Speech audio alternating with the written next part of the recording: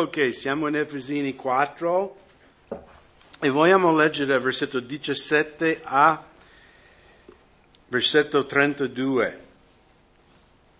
Questo dunque dico e attesto il Signore che non camminate più come camminano ancora gli altri gentili nella vanità della loro mente, ottenebrati nell'intelletto, estranei alla vita di Dio, per l'ignoranza che è in loro e per l'induramento del loro cuore.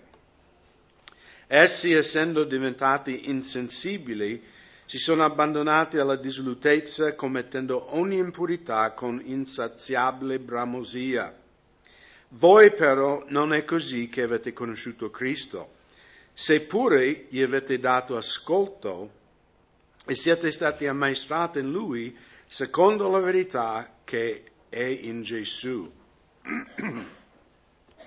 Per spogliarvi per quanto riguarda la condotta di prima dell'uomo vecchio che si corrompe per mezzo della concupiscenza della seduzione, per essere rinnovati nello spirito della vostra mente e per rivestire l'uomo nuovo creato secondo Dio nella giustizia e santità della verità.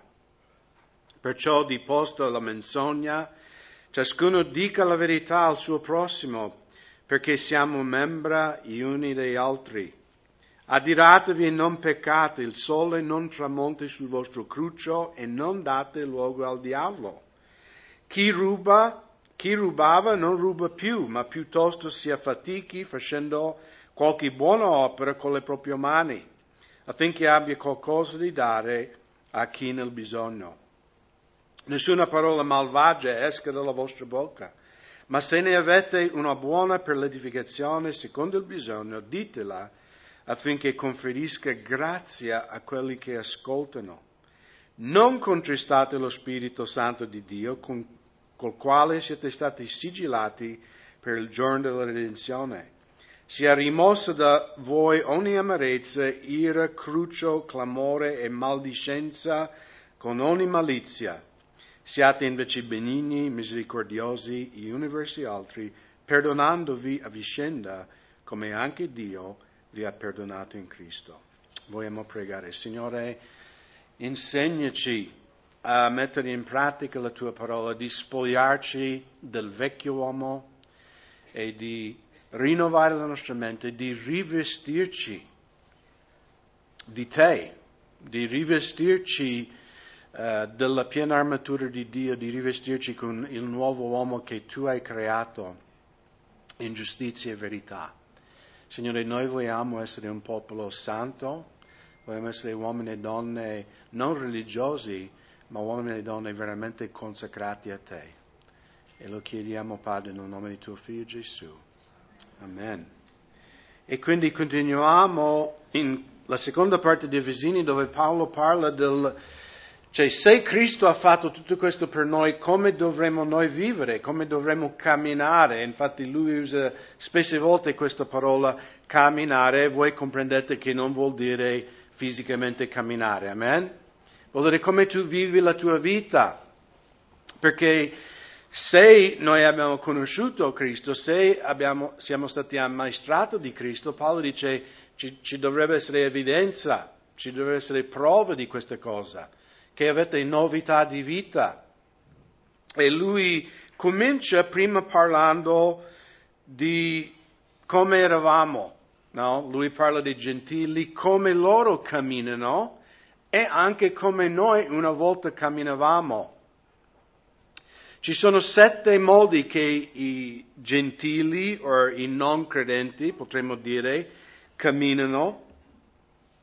No, e lui dice in versetto 17, non camminate più come camminano gli altri gentili, nella vanità della loro mente. Quindi chi non conosce Cristo cammina nella vanità, e questa parola vanità non è tipo, sai, sono tipo vanitoso, no? Ma vuol dire cammina nella delusione, vive in un'illusione, cioè non realtà. E è chiaro, no, che chi non conosce Gesù vive per questo mondo, vive per il momento, cioè non sono Cioè non hanno gli occhi aperti alla realtà spirituale, all'eternità. No? Loro non camminano con l'eternità in mente. Giusto? No? Beviamo, godiamo perché domani moriamo. Questo è un po' il motto, si può dire in italiano, no? Del non credente.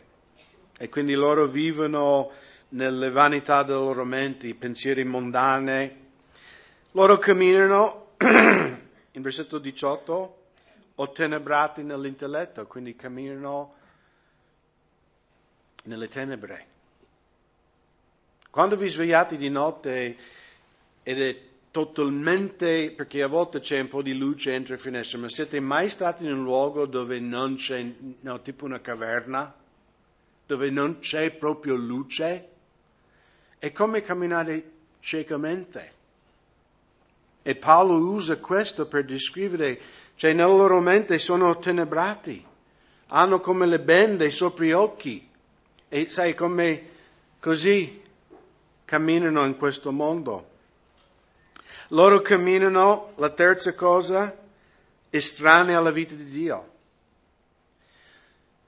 Abbiamo visto nel studio precedente che in 2 Corinzi 5,17 dice colui che non ha conosciuto peccato è diventato peccato finché noi diventassimo la giustizia di Dio in Lui.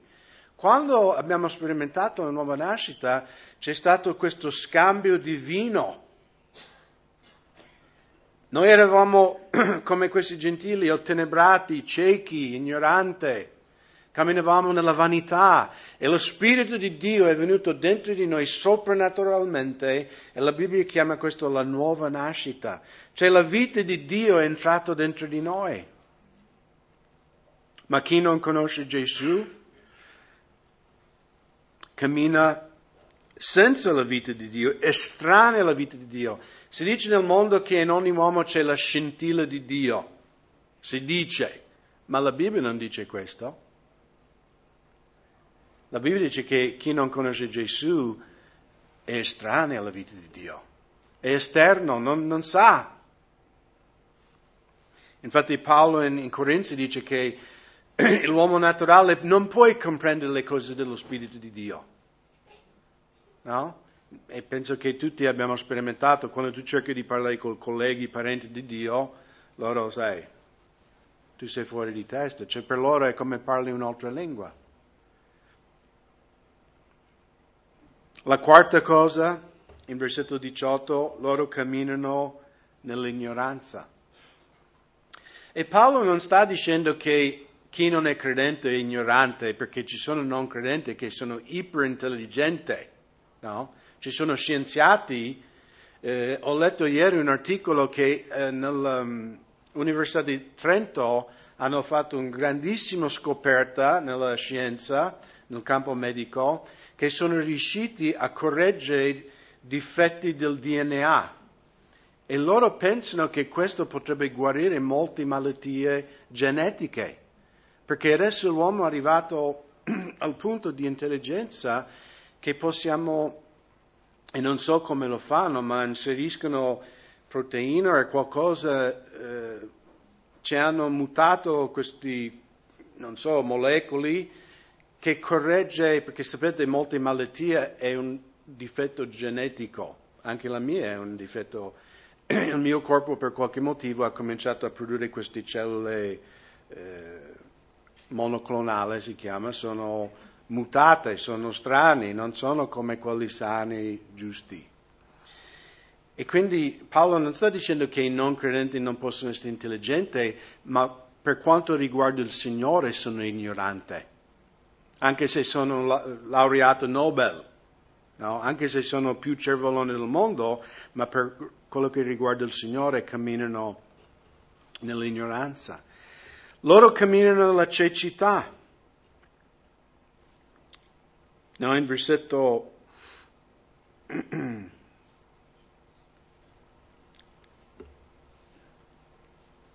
18,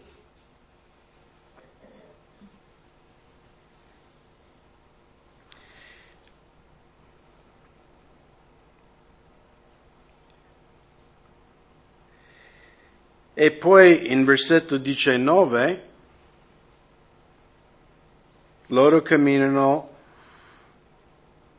Paolo dice, essi essendo diventati insensibili, si sono abbandonati alla disolutezza e commettono un'impurità con insaziabile bramosia. Quindi questa parola insensibile vuol dire che la loro coscienza è stato come hanno dato l'anestesia, anestetizzato, diciamo, quello che lei ha detto.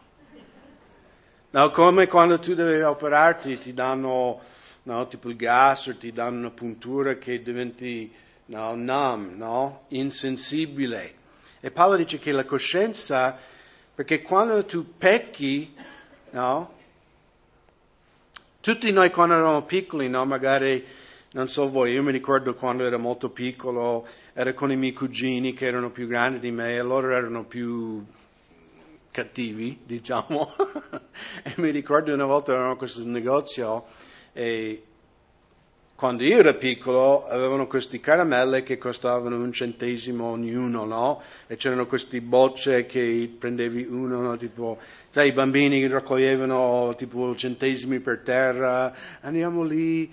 E purtroppo non siamo riusciti a raccogliere i centesimi, quindi i miei cugini tipo, dai, loro stavano rubando in questo negozio questi caramelle, li mettevano in tasca. E allora mi dicevano, dai Greg, prendi anche tu. E io tipo, no, non voglio, no, tipo, cioè avevo una coscienza sensibile. Faccio o non faccio, no? E confesso che l'ho fatto. Però dopo mi sono sentito così male, cioè avevo fatto una cosa sporca, una cosa... E dentro di me era così compunto, ho detto, mamma mia, se mio papà o mamma scoprisse che ho fatto questa cosa, allora sarebbero molto dispiaciuto, no? Però poi diventiamo grandi, no, parlo di non credenti, spero non di credenti, e magari diventa più facile a peccare. E Paolo parla del fatto che i non credenti, la loro coscienza è stata insensibilizzata, è duro il cuore, non hanno più una coscienza. E poi l'ultima cosa, loro camminano nella disolutezza, impurità con insaziabile bramosia. Noi lo vediamo, no? Ormai viviamo in un mondo senza freni. Quando io ero piccolo, almeno c'era l'apparenza della moralità nella cultura occidentale, in Europa e in America. Ma adesso, più pervertito sei, più peccaminoso, come sei eroe, ti vantano, no? Più scandaloso. Non so se ricordate quando Madonna ha fatto un concerto a Roma, anni fa, e si è messo in croce, no? Per fare un disprezzo alla Chiesa Cattolica o al cristianesimo. Ma cose, cioè, inaudite. Ma adesso è la normalità. Però Paolo dice in versetto 20, voi però non è così che avete conosciuto Cristo. E poi lui fa una domanda, seppure gli avete dato ascolto. E quindi lui chiede, fratelli di Montebelluna, avete dato ascolto a Gesù? Avete conosciuto Gesù? Avete imparato da Gesù? Perché Gesù è il nostro esempio. Dio è diventato un uomo. E tante volte è vero che Gesù ha camminato tutta la vita senza peccato, però a volte noi pensiamo che Gesù era tipo Superman. Ma in ebreo è scritto che Cristo fu tentato in ogni maniera come noi. Quindi Gesù non ha camminato in questa terra con una protezione soprannaturale. Cioè, la Bibbia dice che se lui era tentato in ogni maniera come voi, vuol dire che lui ha dovuto camminare come noi camminiamo. Lui è stato tentato, no? Non è che lui aveva un scudo soprannaturale che la tentazione non toccava la sua vita, no. Quando dice che lui è stato tentato non in maniera, vuol dire che lui è stato tentato di rubare o dire una bugia o eccetera, eccetera, eccetera. Infatti la Bibbia dice che non c'è nessuna tentazione, no? Che lui non è stato tentato. E quindi lui può capirci. Infatti Paolo lì in Ebrei dice non abbiamo un sommo sacerdote che non può simpatizzare con le nostre debolezze, perché egli è stato tentato e non in maniera come noi.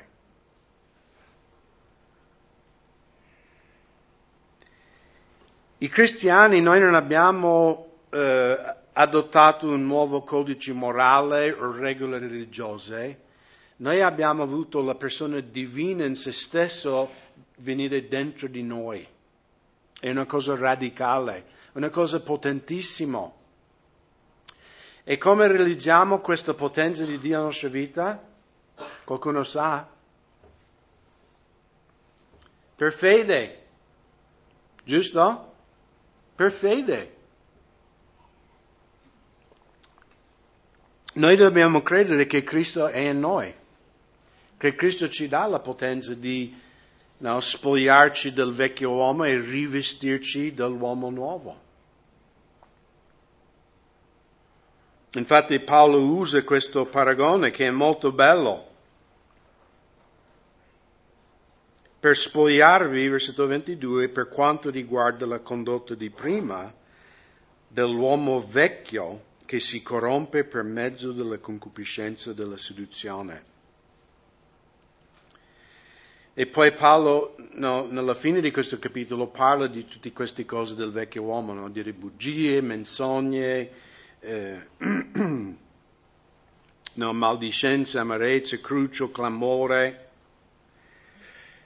E ci dà questa immagine di un barbone in stracce puzzolente e putrificate. Quindi questo è il vestito che abbiamo portato al Signore. E di nuovo, io non disprezzo barboni, ma avete mai sentito un barbone che non si è lavato tipo per mese e c'ha i vesti sudici, con la puzza di alcol, di sudore? Qualcuno? È una cosa terribile. E Paolo qui ci dipinge questo, dice voi eravate così, eravate come... Ho letto anni fa la testimonianza di un missionario che lui, Dio lo ha chiamato di lavorare nei Himalaya, nella zona che oggi è Tibet. Fra questi tribù, e magari avete visto nei documentari, questi popoli che vivono con i yak. Sapete cosa sono i yak, no? Tipo questi bufali, pelo lungo, e loro mangiano il burro del yak, bevono il latte del yak. E questo missionario è sentito chiamato dallo Spirito Santo di andare a questa gente e portare il Vangelo. Però era molto difficile perché quando lui è arrivato lì, queste persone non si lavavano mai, perché era alta montagna, freddo, quindi non avevano come noi scaldacqua, quindi magari si lavavano in estate, 1 o 2 volte all'anno. E loro mettevano, anche per tenere lontano tipo le mosche e zanzare, mettevano questo burro di yak sulla pelle. E questo missionario ha descritto come questi facevano una puzza che lo faceva vomitare, letteralmente. E lui ha detto, come posso stare qui in mezzo a questa gente che per me è rivoltante? E quindi lui era in grande difficoltà. E una notte ha fatto un sogno, e in questo sogno ha visto un uomo che era tipo lebbrosa, aveva queste piaghe sulla pelle che usciva pus.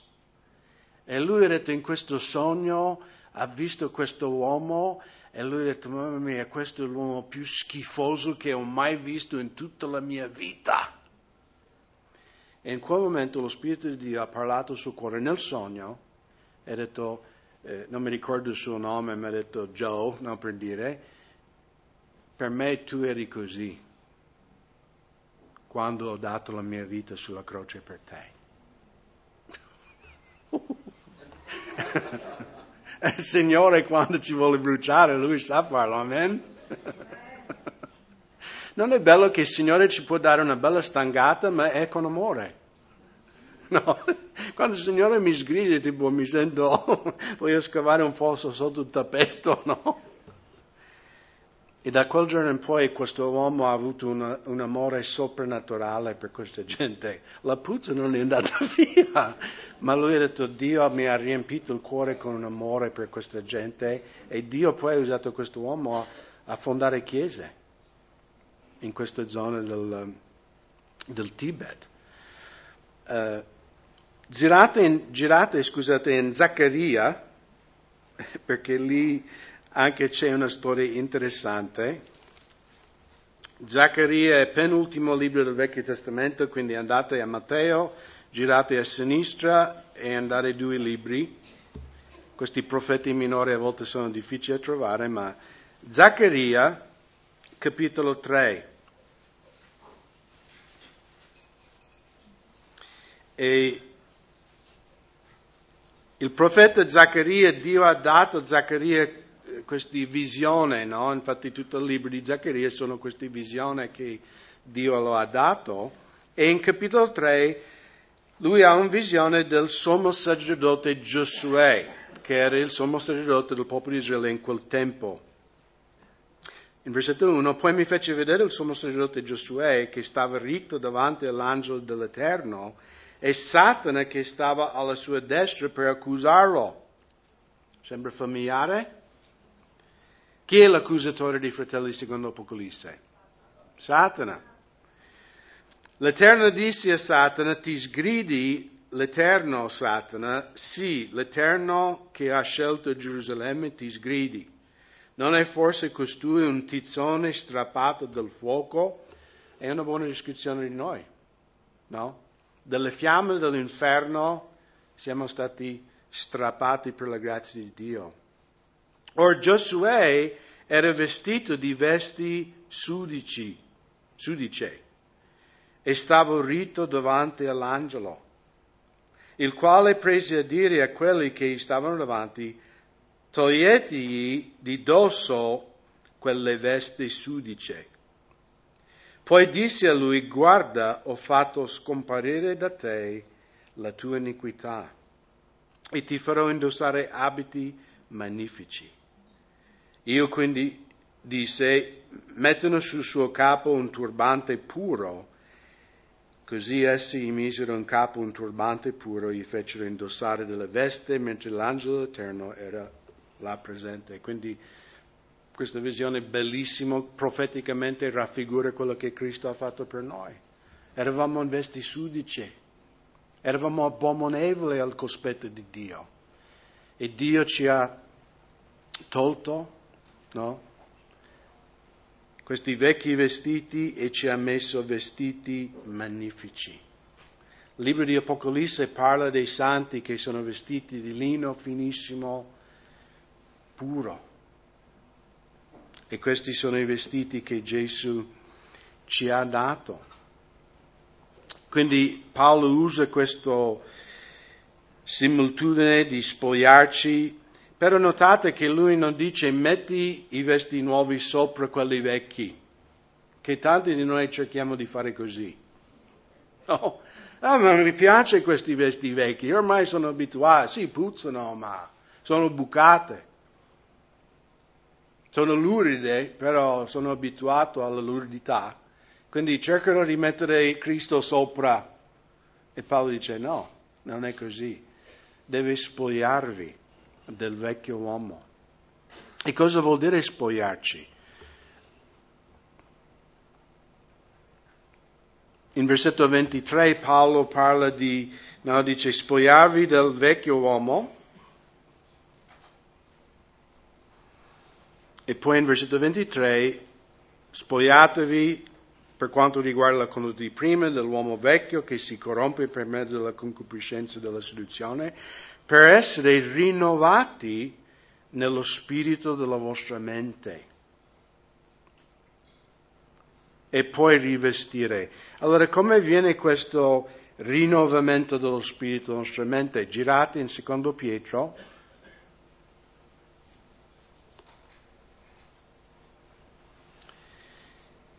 In capitolo 1, secondo Pietro 1, dal versetto 1 al versetto 4.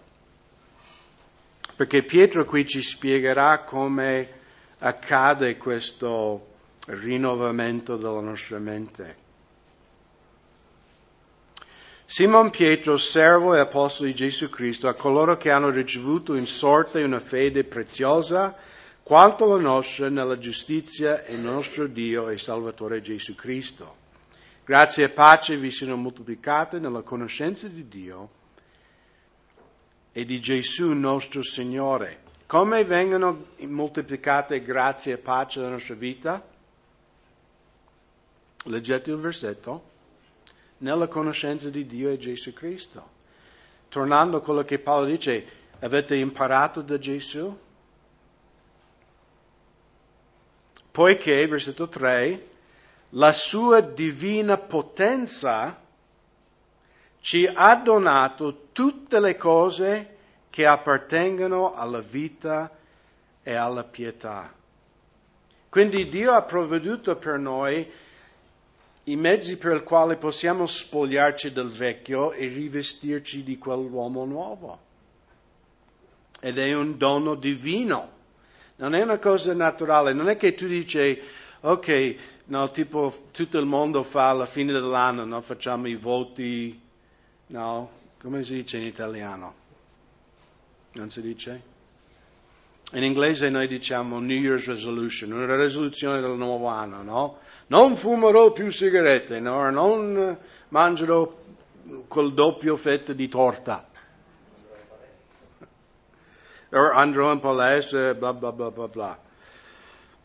Ma dobbiamo comprendere che rivestirci del nuovo uomo non è una riforma del vecchio uomo. Dobbiamo riconoscere che il vecchio uomo è stato ucciso. Cioè Dio, la sentenza di Dio sul nostro vecchio uomo è morte, no? Non tipo paraplegico, no, non respirando, morire, deve morire. E per camminare nella santità dobbiamo rivestirci. E lui dice qui, leggiamo di nuovo il versetto 3, poiché la sua divina potenza ci ha donato tutte le cose che appartengono alla vita e alla pietà, per mezzo della conoscenza di colui che ci ha chiamati mediante la sua gloria e virtù. Quindi come abbiamo questi doni per la vita e la pietà? Per mezzo della conoscenza di Cristo. Attraverso il versetto 4, le quali ci sono donate le preziose e grandissime promesse. Cosa abbiamo studiato in Efesini 1 fino a fine capitolo 3? Le preziose promesse che Dio ci ha dato. Le preziose promesse di quello che noi siamo in Cristo. E lui dice attraverso le quali ci sono donate le preziose e grandissime promesse, affinché per mezzo di esse, quindi per mezzo delle promesse di Dio, cosa succede? Diventiate partecipi della natura divina. E questo accade quando siamo nati di nuovo. Come siamo stati nati di nuovo? Per fede, giusto? Abbiamo creduto il Vangelo, abbiamo creduto che Cristo è morto in croce per il perdono dei nostri peccati, per fede abbiamo ricevuto questo dono ed è per mezzo di queste promesse che noi continuiamo a progredire nella nostra santificazione, che questa divina natura viene realizzato in carne umana. Girate adesso in Romani capitolo 6.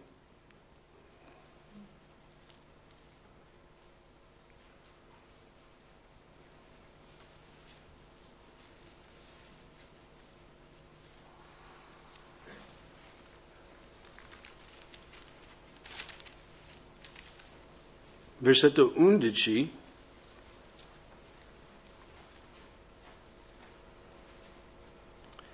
fino al versetto 14. Così anche voi consideratevi morti al peccato, ma viventi a Dio in Gesù Cristo nostro Signore. Quindi Paolo qui parla proprio come riconoscere come un fatto accaduto. E magari noi diciamo sì, ma io vedo che il vecchio uomo non è morto. Però cosa abbiamo letto prima in Efesini 4? Non dobbiamo camminare nella vanità della nostra mente. Noi dobbiamo camminare secondo quello che è scritto nella parola di Dio. Dobbiamo credere che Gesù su quella croce ha annullato totalmente il potere del peccato nella nostra vita. Poi siamo noi che scegliamo. Se vogliamo camminare in novità di vita o se vogliamo camminare ancora nei vesti sudici. Quindi lui dice, riconoscete che siete morti. No, Paolo in Galati cosa ha detto? Non sono più io che vivo, ma Cristo che vive in me, e la vita ora che vivo per la fede nel Figlio di Dio. Ed è questo quello che Paolo dice, consideratevi morti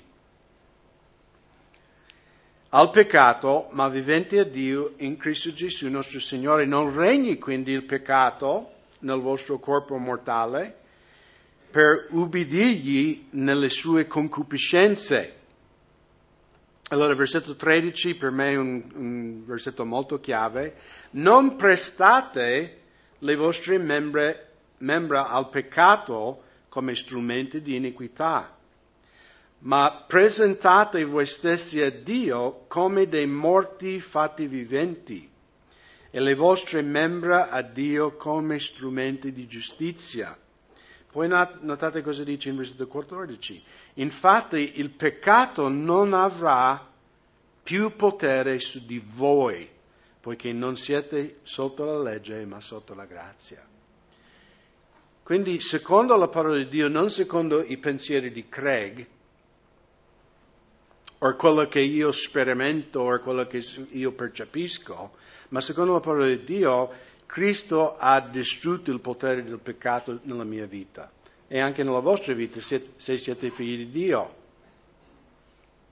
Se uno non è figlio di Dio ancora è tenebrato, è un schiavo del diavolo. Ma noi dobbiamo credere che il peccato non ha più potere sulla mia vita. Se io pecco come figlio di Dio è perché scelgo di peccare. Scelgo di ascoltare la voce dello Spirito Santo e invece di prestare il mio corpo, la mia mente, le mie facoltà, le mie emozioni allo Spirito di Dio, presto in un certo senso al diavolo. La mia mente, il mio corpo, eccetera, eccetera. E quando stavo pregando e meditando su questo, mi è venuto una cosa che è accaduta, no? Perché Paolo parla di non prestare il tuo corpo all'iniquità. Anni fa c'era David Downs, no? Che era missionario qui per 7 anni, era pastore dei giovani qui in questa comunità. E una volta David voleva portare i giovani a fare una gita. Come io avevo un monovolume, 7 posti, lui ha detto, mi presterai la tua macchina? E quindi ho prestato la Nissan Serena a David. Lui ha preso, c'era mio figlio Josh e altri giovani nella chiesa, non mi ricordo dove sono andati, ma di una cosa sono sicuro, sono andati a McDonald's.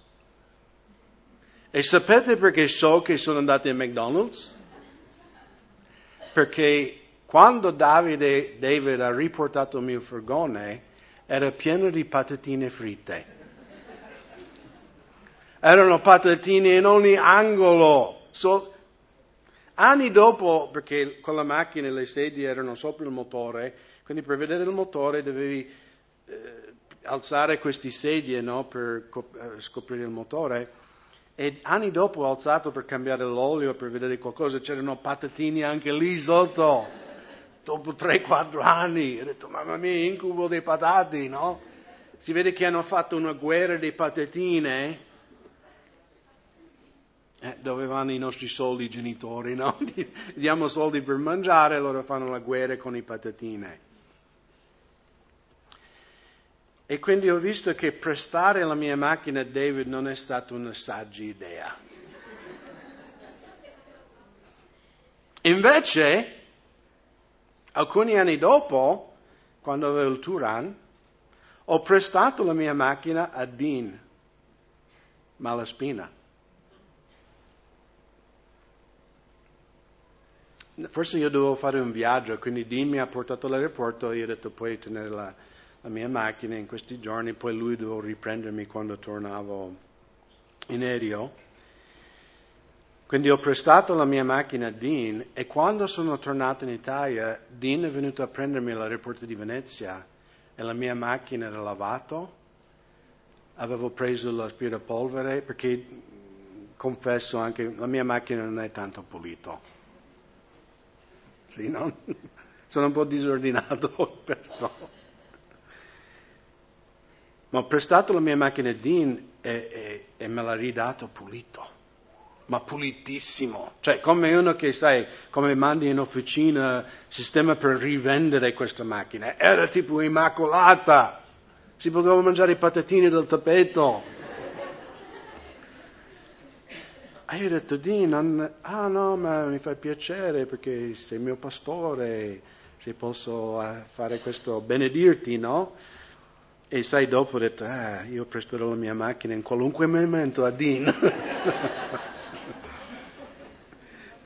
Però avete compreso il morale della storia?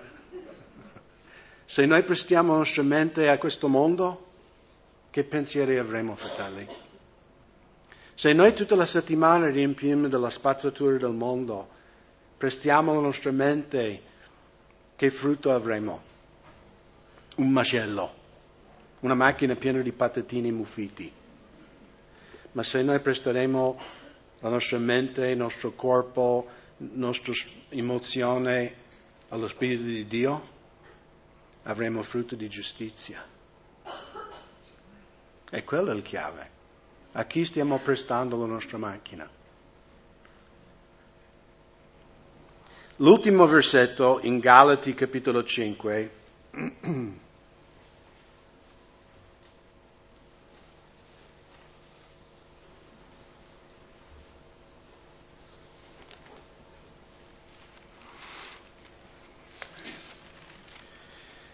Galati 5, versetto 16. Perché tante volte noi credenti, quando pensiamo della giustizia o di camminare rettamente davanti a Dio, noi pensiamo che io non faccio questo. No, non fumo, non faccio questo, non faccio quello. Ma qui vediamo che la chiave non è tanto non fare una cosa, ma fare qualcos'altro. E Paolo ci scrive in versetto 16, ora io dico, camminate secondo lo Spirito e non adempierete i desideri della carne.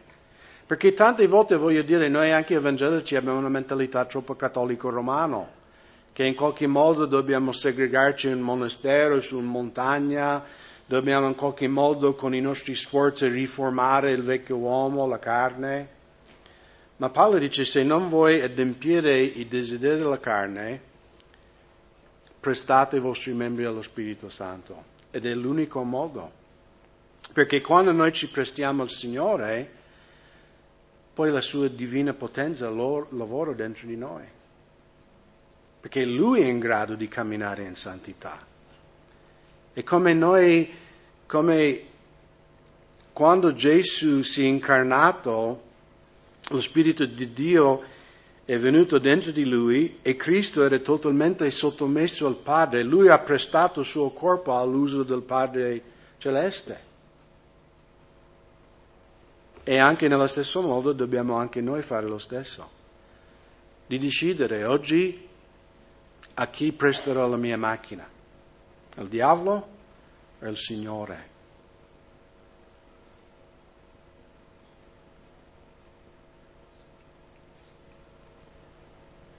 Infatti lui in versetto 22, leggiamo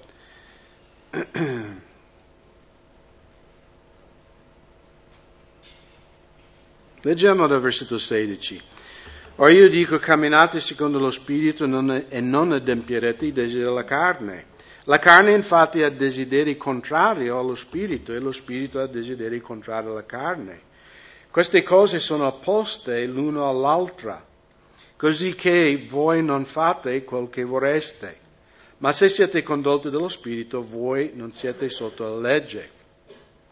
Ora le opere della carne sono manifeste, sono adulterio, fornicazione, impurità, dislutezza, idolatria, magia, inimicizia, contese, gelosie, ire, rise, divisione, sette, invidie, omicidi, ubriachezza, golzoviglia e cose simili a questi, circa le quali vi provengo, come vi ho detto prima, che coloro che fanno tali cose non erediteranno il regno di Dio. Ma il frutto dello Spirito, notate che Paolo fa questo contrasto, opere della carne, quindi opere umane, e il frutto dello Spirito. Quanti di voi avete alberi di frutto o una vite nel vostro giardino? Pochi di noi, ok. Adesso viene la primavera, no? Io ho alberi di frutta, 2 vite, uva fragola, e mi piace, magari durante il giorno, se sto lavorando in ufficio, di prendere un break, andare lì a camminare in mezzo agli alberi, guardare i germogli che spuntano fuori, e non ho mai osservato il melo o il pero o le vite che stanno lì, voglio fare frutto. Perché fanno frutto?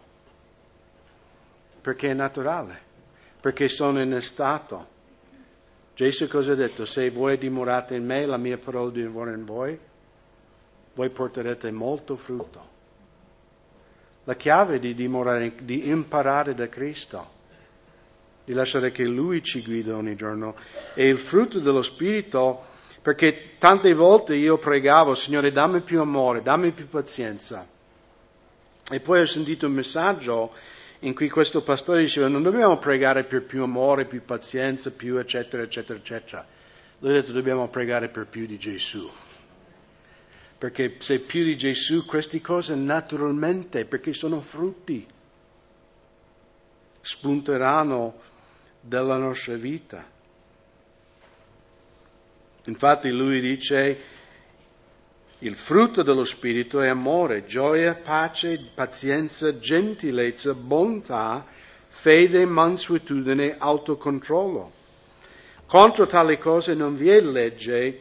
Ora quelle che sono di Cristo hanno crocifisso la carne con le sue passioni e le sue concupiscenze. Se viviamo per lo Spirito, camminiamo altresì per lo Spirito. Non siamo vanagloriosi, provocandoci, invidiandoci gli uni gli altri. E quindi la chiave, fratelli, di spogliarci del vecchio e rivestirci il nuovo è di nuovo a chi prestiamo.